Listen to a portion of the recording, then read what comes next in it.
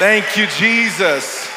We worship you and honor you, Lord, for your presence in the room today. I'm so excited to be sharing the word with you. If you can't tell, I'm excited. Happy New Year to you all. I'm sure many of you are making your New Year's resolutions or your anti-resolutions. You're just going to be exactly the same this year because you're tired of making resolutions that you're not going to keep, right? Everybody knows that people often start the year with a resolution, which is a what? What am I going to do this year? What goals am I going to set for myself? What things do I want to accomplish? What accolades am I trying to achieve? Everybody starts off the year asking what. But if you're like me, the question is probably not what, the question is how. Because the goal's been the same. I want to drop about 20, right?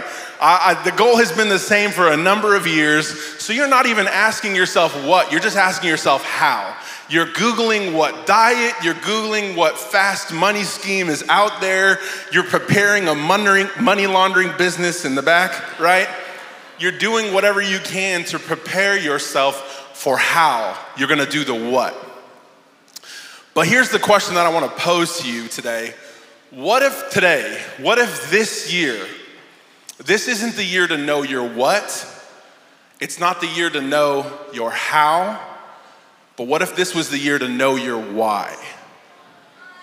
What if this was the year that instead of starting out asking yourself, what am I gonna do and how am I gonna do it, you're gonna ask yourself, why am I gonna do it? And I believe that in this 2024th year of our Lord, that it is gonna be vitally important for each and every one of us to know our why. I believe that this is gonna be a year of testing. Nobody wants to hear that, right? Nobody signed up for the year of testing, but if you've been in the Christian walk for long enough, you know that the tests will come. You know that the trials will come. But here's gonna be the difference this year, and I'm believing that this message is gonna be a catalyst for you to maybe reset a why, to maybe find a why. But this year, I believe that as we go through tests, as we go through trials with a correct why, with a strong why at heart, that the rain's gonna come, that the wind's gonna blow, but the foundation of who we are will not be shaken because we built ourselves upon Christ, the solid rock. Amen? Now, here's the deal. For me, knowing your why starts with hope. And I'm not being poetic. There's actually a person named Hope that serves on our serve team. Yes, if Hope's in the room, I don't know. But one day, we were at Fair Park in the Coliseum, and I was walking around as I often do on Sunday mornings, and I came upon this young girl named Fernanda. She was by herself, and I said, hey, Fernanda, how are you doing? I'm Josh. It's the first time here, kind of all the typical questions. And I asked her, are you alone today? And she said, I am. And I said, can I make a bold statement? I didn't even wait for her to say yes. I just said, can I make a bold statement? Then made the bold statement. Pro tip. I said, can I make a bold statement? I think you need to get into a serve team. I think you need to start serving because one of the saddest things in the history of the world is to be alone at church, to feel alone at church. I said, I think that you need to get on a serve team, and I think that when you get in the serve team, I think you're gonna stop doing church alone and you're gonna start feeling like this is home. I said, is that okay? She said, yeah. I said, okay, well, where do you wanna serve at? She said, I think I wanna serve in first-time guests. And I was like, all right, well, let's walk over there together. Let's meet the lead. We can talk about it. We find out what it is and how you can be a part of it. We walk over. The lead wasn't present. She was away on business, right? Out of the office.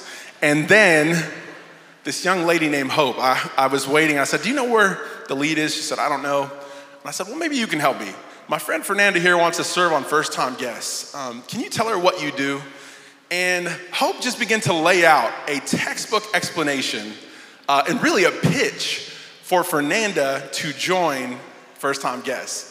She said, we got people who are introverts, we got people who are extroverts. She's covering all the bases. You can stand in front of the table, you can stand behind the table. There's some flexibility there, right?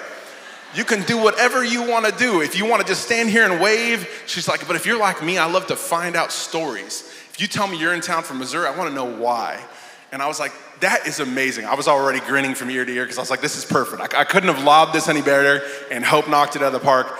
And I said, Hope, can you tell me why you feel like you're making a difference here? And this was the part that caught me because she had already told me what, right? I said, can you tell me why you feel like you're making a difference here? And she said this. She said, oh, that's easy. And I knew it was going to be good by the way she smiled. She said, that's easy. She said, the first time I ever came to Social Dallas, I walked in the door, and the very first people to smile at me and greet me was first-time guest team. And that's why I do what I do. And I was floored. It just sparked something inside of me that made me think, man, if everybody knew their why, we would be excellent at the things that we do.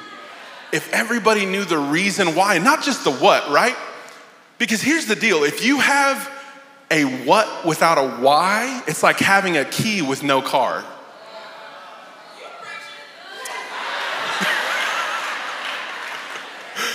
Right? It's not invaluable, but catch this, it won't take you anywhere.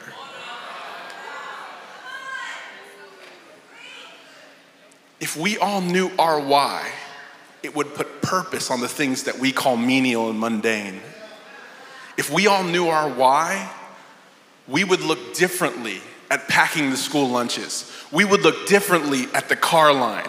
We would look differently at responding to the emails appropriately and in a timely fashion. If we all knew our why, if our why extended far beyond our what, the what would no longer matter because the why would supersede. See, when you know your why, your what, it gets clearer. Because your why can be a guiding light for in your life and the decisions that you make. But something that I learned from Hope was this: your why is infectious. See, when Hope shared her why with me, all of a sudden I was caught up in this place of, do I know my why? Do I know the reason why I do the things that I do? And you may have many whys in your life. You may just have one big giant one that guides everything, but it began to spawn something in me. And you know what? At the end of the day, I have a job here. I have things I do, but I wanted to join the first-time guest team too, because Hope's had such a solid why. And we even posed the question to a bunch of our leaders in one of our all-staff meetings, and the whys that came out made me want to join every single team because I realized whys are infectious. There's this powerful story in 1 Samuel. There's an opposing army coming against the children of Israel. And per usual fashion, the army of Israel is very outnumbered, right? There's 300 Israelites against an army that can't be numbered. Like the sand on the seashore, the Bible says. And Jonathan, the son of the king, decides in one moment, I want to go out and I want to do something. See, Jonathan had a very strong why. He goes out and he takes his armor bearer with him. He says, hey, I want to go and I want to do this thing. So if you look at the screen, it's coming up. Verse 6, it says this: Jonathan said to the young man who carried his armor, come, let us go over to the garrison of these uncircumcised. Sorry for the kids in the room, right? It may be the Lord will work for us, for nothing can hinder the Lord from saving by many or by few. And his armor bearer said to him, do all that is in your heart. Do as you wish. Behold, I am with you, heart and soul. We're going to come back to that. But to finish out the story, Jonathan and his army, 2 people against a garrison, go up. And Jonathan devises this little kind of thing to understand whether God's going to deliver them or not. This thing happens, they go up and they kill the initial people. And here's the thing, Jonathan is the fighter. He has an armor bearer who's supposed to carry his stuff for him. Jonathan goes out and strike one. The armor bearer gets so excited, he goes and starts stabbing people too. Because Jonathan's why was infectious. Here's something even more powerful. See, the Philistines had become so great and the Israelites were so afraid. There were Israelites who abandoned being Israelites to go and be with the Philistines because they didn't want to be killed. They heard about what Jonathan did and were so excited that they abandoned the Philistine ways and came back to being Israelites. And even more, Again, because the odds were so greatly stacked on the side of the Philistines, there were Israelites who were so afraid that they went and hid in caves and pits in the ground. When news of what Jonathan had done spread, not only did they leave their cave, they ran to the front of the fight. Your why is infectious. Can I tell you something about that story and how it relates to you? There are people who are waiting on your why. There are people who are waiting on your why. There are people in this room, there are people in this world, there are people in your sphere of influence who are immobilized because of fear. They're immobilized because of circumstances. They're immobilized because the odds seem stacked against them. But one why, your why, can shift the odds. A well-timed, well-perfected why can inspire the hearts of many and lead them out of a place of fear and into the front lines. Now, here's another thing that I realized from that story is that our why should be visible. So many people, and it's funny because I think I myself have probably been guilty of this. We say we love people, but put us in a room full of people and it doesn't look like we love people. You cannot say that you love kids and be kicking children. It doesn't work that way. Your why needs to be visible. People should see the why of your life in everything that you do. I love our pastors because when you see them do things, it is so clear the why. You may not know the exact verbiage of it, but you can tell the ethos of why they do what they do. Your why needs to be visible. The Bible says this in Matthew 5. It says, in the same way, let your light shine before others so that they may see the good works and give glory to your Father who is in heaven. Your why needs to be visible. Here's something that I want to call to mind, right? We all know, and generally, I say all, we all generally know that we have something we need to be doing for the Lord. We all know that we have something that we should be at work, right? Because he first loved us, there's a work that we ought to do. There's this phenomenon called attention tunneling. You get so focused on a task, one small task, that you forget to do all the other things that are important. Can I submit to you this morning that there are people who are serving today, whether in the church, in the community, you're called to be a missionary to your workplace, but you're so focused on the task at hand that you are forgetting the why of everything that you're doing. And that's causing your why to be invisible. If you bring the why of what you do back to the surface, it will be visible to others, and as the Bible says, people will begin to give glory to God on behalf of the things that you do. Another thing is that our why should be founded in love. Someone approached Jesus in Matthew 22, and it says this. He says, "Teacher, which is the great commandment in the law?" In verse 37, he says, "You shall love the Lord your God with all your heart, with all your soul, and with all your mind. This is the great and first commandment. And second is like it, you shall love your neighbor as yourself. On these two commandments depend all the law and the prophets." Jesus is saying all of this is summed up in these two things, loving God and loving people. So many of us, we step into the realm of serving God, right? And there's different ways to do that. It looks different for everybody, but we step into some fashion of serving, and we forget that the serving is supposed to be founded on love. We have love for ourselves, but not necessarily love for God or love for others. And this morning, I want to remind you that if you have a why that isn't founded on loving God and loving others, then you have a why that needs to be revisited and reworked until it is based upon that. Because the Bible says that you can do so many things, but if you don't have love, it's just a clanging cymbal. Here's the other side of that. if I do anything with love for God or love for people, it's this beautiful representation of who God is in the world. If I do anything without the love of God, it's a clanging cymbal. If I do anything with the love of God, it's a beautiful representation of the love that God has for us. Does your love have why? Ask yourself that this morning. Is the reason why you do what you do based on a love for yourself and a hope for your future?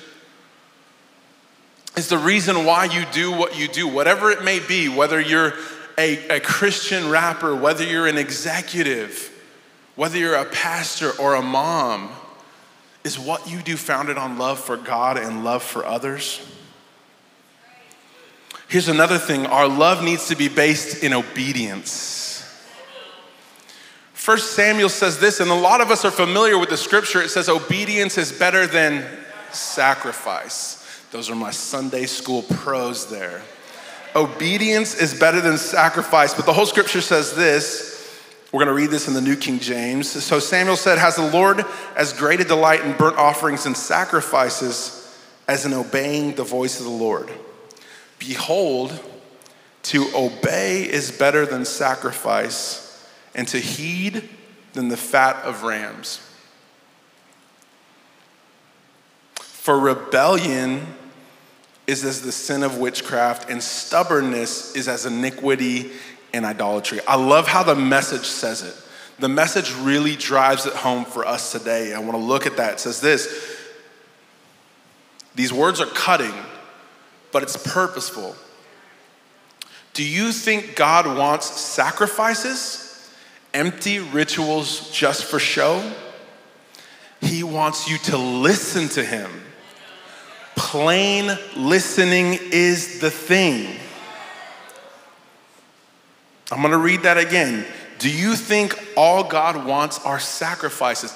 How many people in this room, I don't care how stacked your bank account is, you cannot give millions of dollars to the church and expect that you are pleasing God. It doesn't work that way. You can't serve enough to please God if he's not asking you to do it.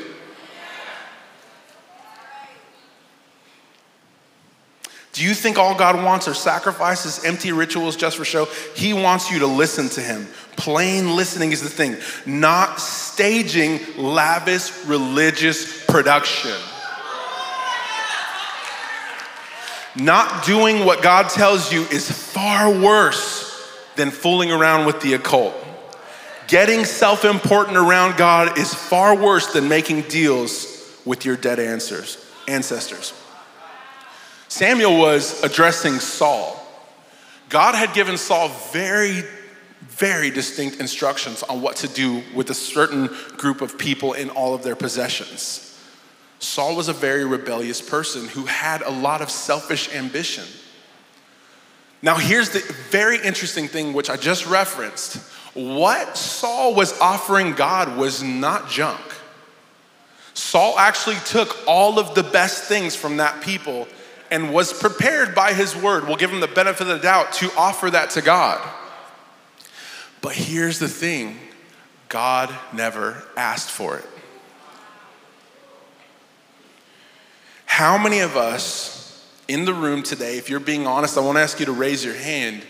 How many of you are stressed out? How many of you are burnt out? How many of you are tired and ready to give up because you're offering things to God he never asked you for?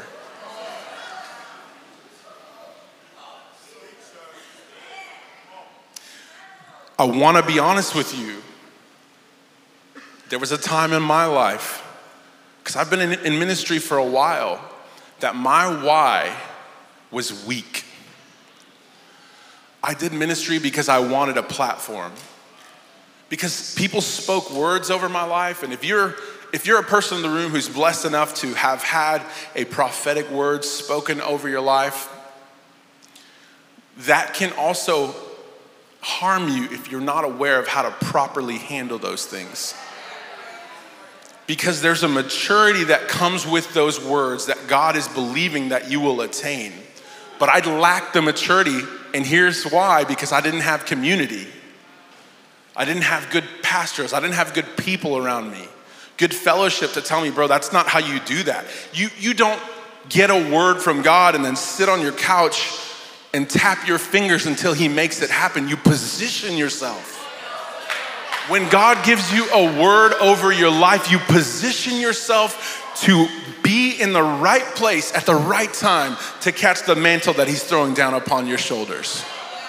And so many people in the church today, we get a word from God and we elevate ourselves, we puff out our chest, we look down at people and we say, man, I have a word from God. But we immediately disqualify ourselves because our why is weak. See, I told God in my heart, I want to make you famous, but here's the truth about it. I wanted to share the stage with him. God, I want to make you famous, but here's the reality about that. God doesn't need me to make him famous. He's famous already. Have you ever heard of Christmas? That's famous. Have you ever heard of Easter? That's famous. He doesn't need me to make him famous. He needs my submission. He needs my obedience. He needs my humbleness. He needs me to look at him as the source of my life.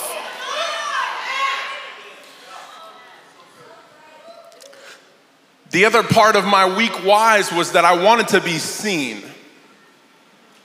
And here's something that I believe is a truth. We were made to be seen. But if you take it all the way back to Genesis and you look at the fall of man, after they eat the apple, what does God say when he walks into the garden? He can't find Adam and Eve, and he says, where are you? See, God wasn't expecting to see them, which lets me know that part of what we were created for was to be seen by him. But we were expected to be seen by eyes that blaze like fire, on a head that has hair that is white as wool. And the gaze that you and I long for as people, it cannot be replicated by anyone but God himself. See, I wanted to be seen, but understand this, that if I and my why is based solely on my desire to be seen, then I will trade the perfection of the sight of God for the cheapness of being seen by those around me. And don't mishear me. I'm not saying that it's not valuable to be seen by those around you. We should affirm each other. But if the basis of my why is purely on that, then that is my reward. My life was plagued with weak whys, and here was the sad thing about it, was that plague began to eat away at me. And every single year, that time passed, and my ambitions were not met, my goals were not met, my dreams were not realized, I became more and more bitter. And there's so many people, and I don't know if this is your first church, I don't know if you've been to church all your life, but there's even people who aren't in this room today because they were plagued by weak whys. Because so many relationships have died in the valley of unmet and unspoken expectations. I placed expectations on God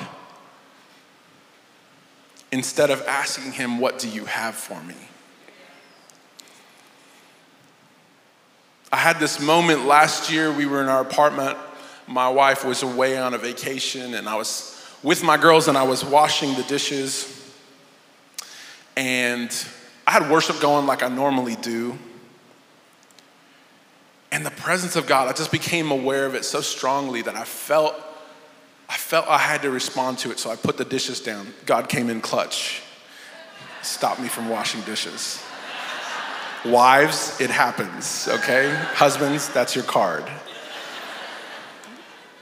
But I felt very strongly inclined to respond to his presence in that moment. So I put the dishes down and I went And this song was playing that was kind of like a song of the season for me. It's a song called Move Your Heart. And in the bridge, it just says, is it a fragrance? I'm not going to sing, that's not me. So, is it a fragrance? Then I'll pour my oil out. Is it a life laid down? Then here I'll make my vows. Is it a song I sing? Here's every melody.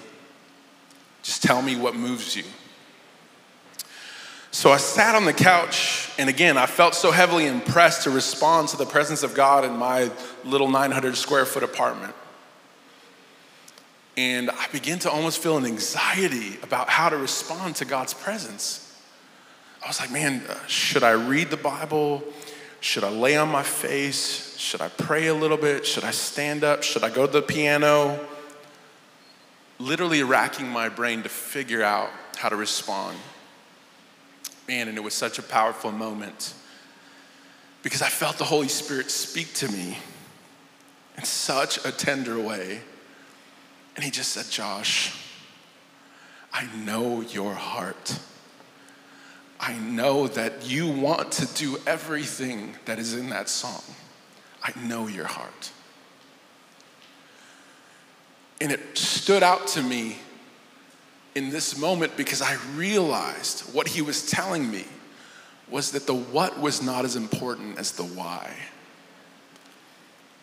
Yes, I could have done any of those things. I could have worshiped and it would have been good. I could have read and it would have been good. I could have got on my face and it would have been good.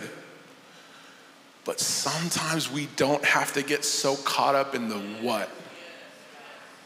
And we just need to be caught up in the why.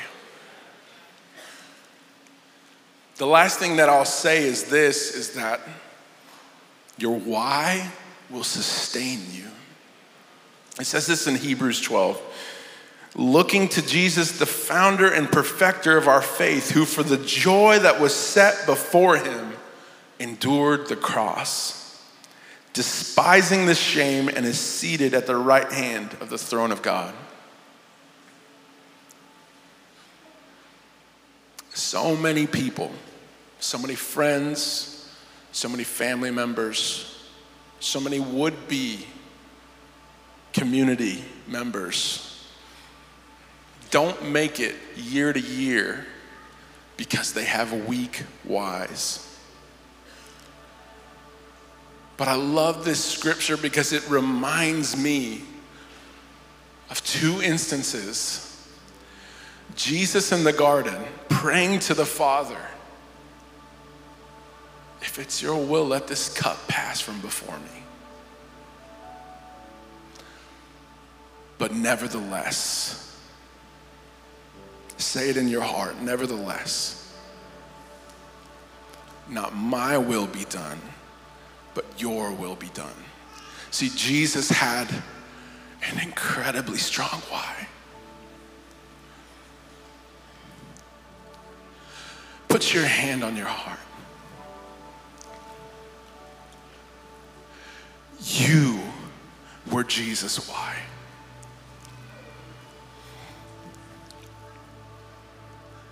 And it was for the joy that was set before him.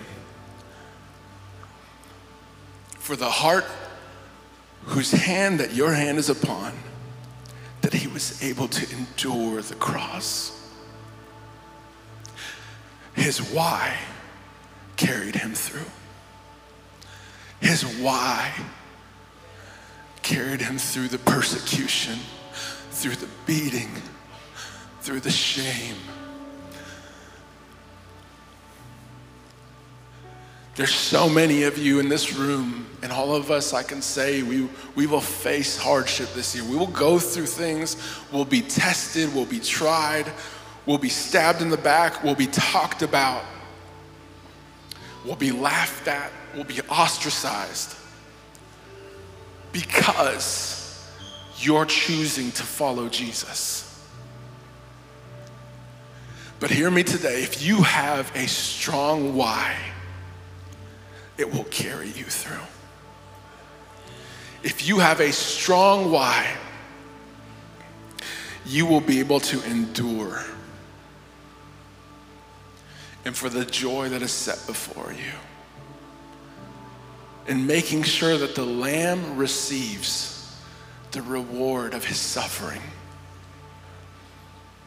by gathering people, by loving people, by being his hands and his feet.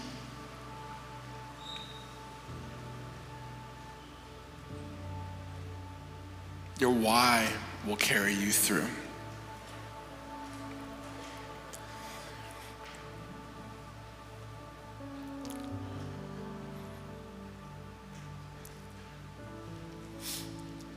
I sense so much right now in this room that God is working on hearts.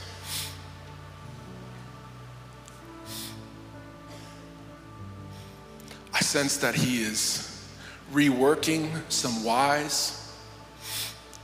I can see on some of your faces that there's a revelation. And with the revelation of an incorrect why, bitterness is falling off of you right now.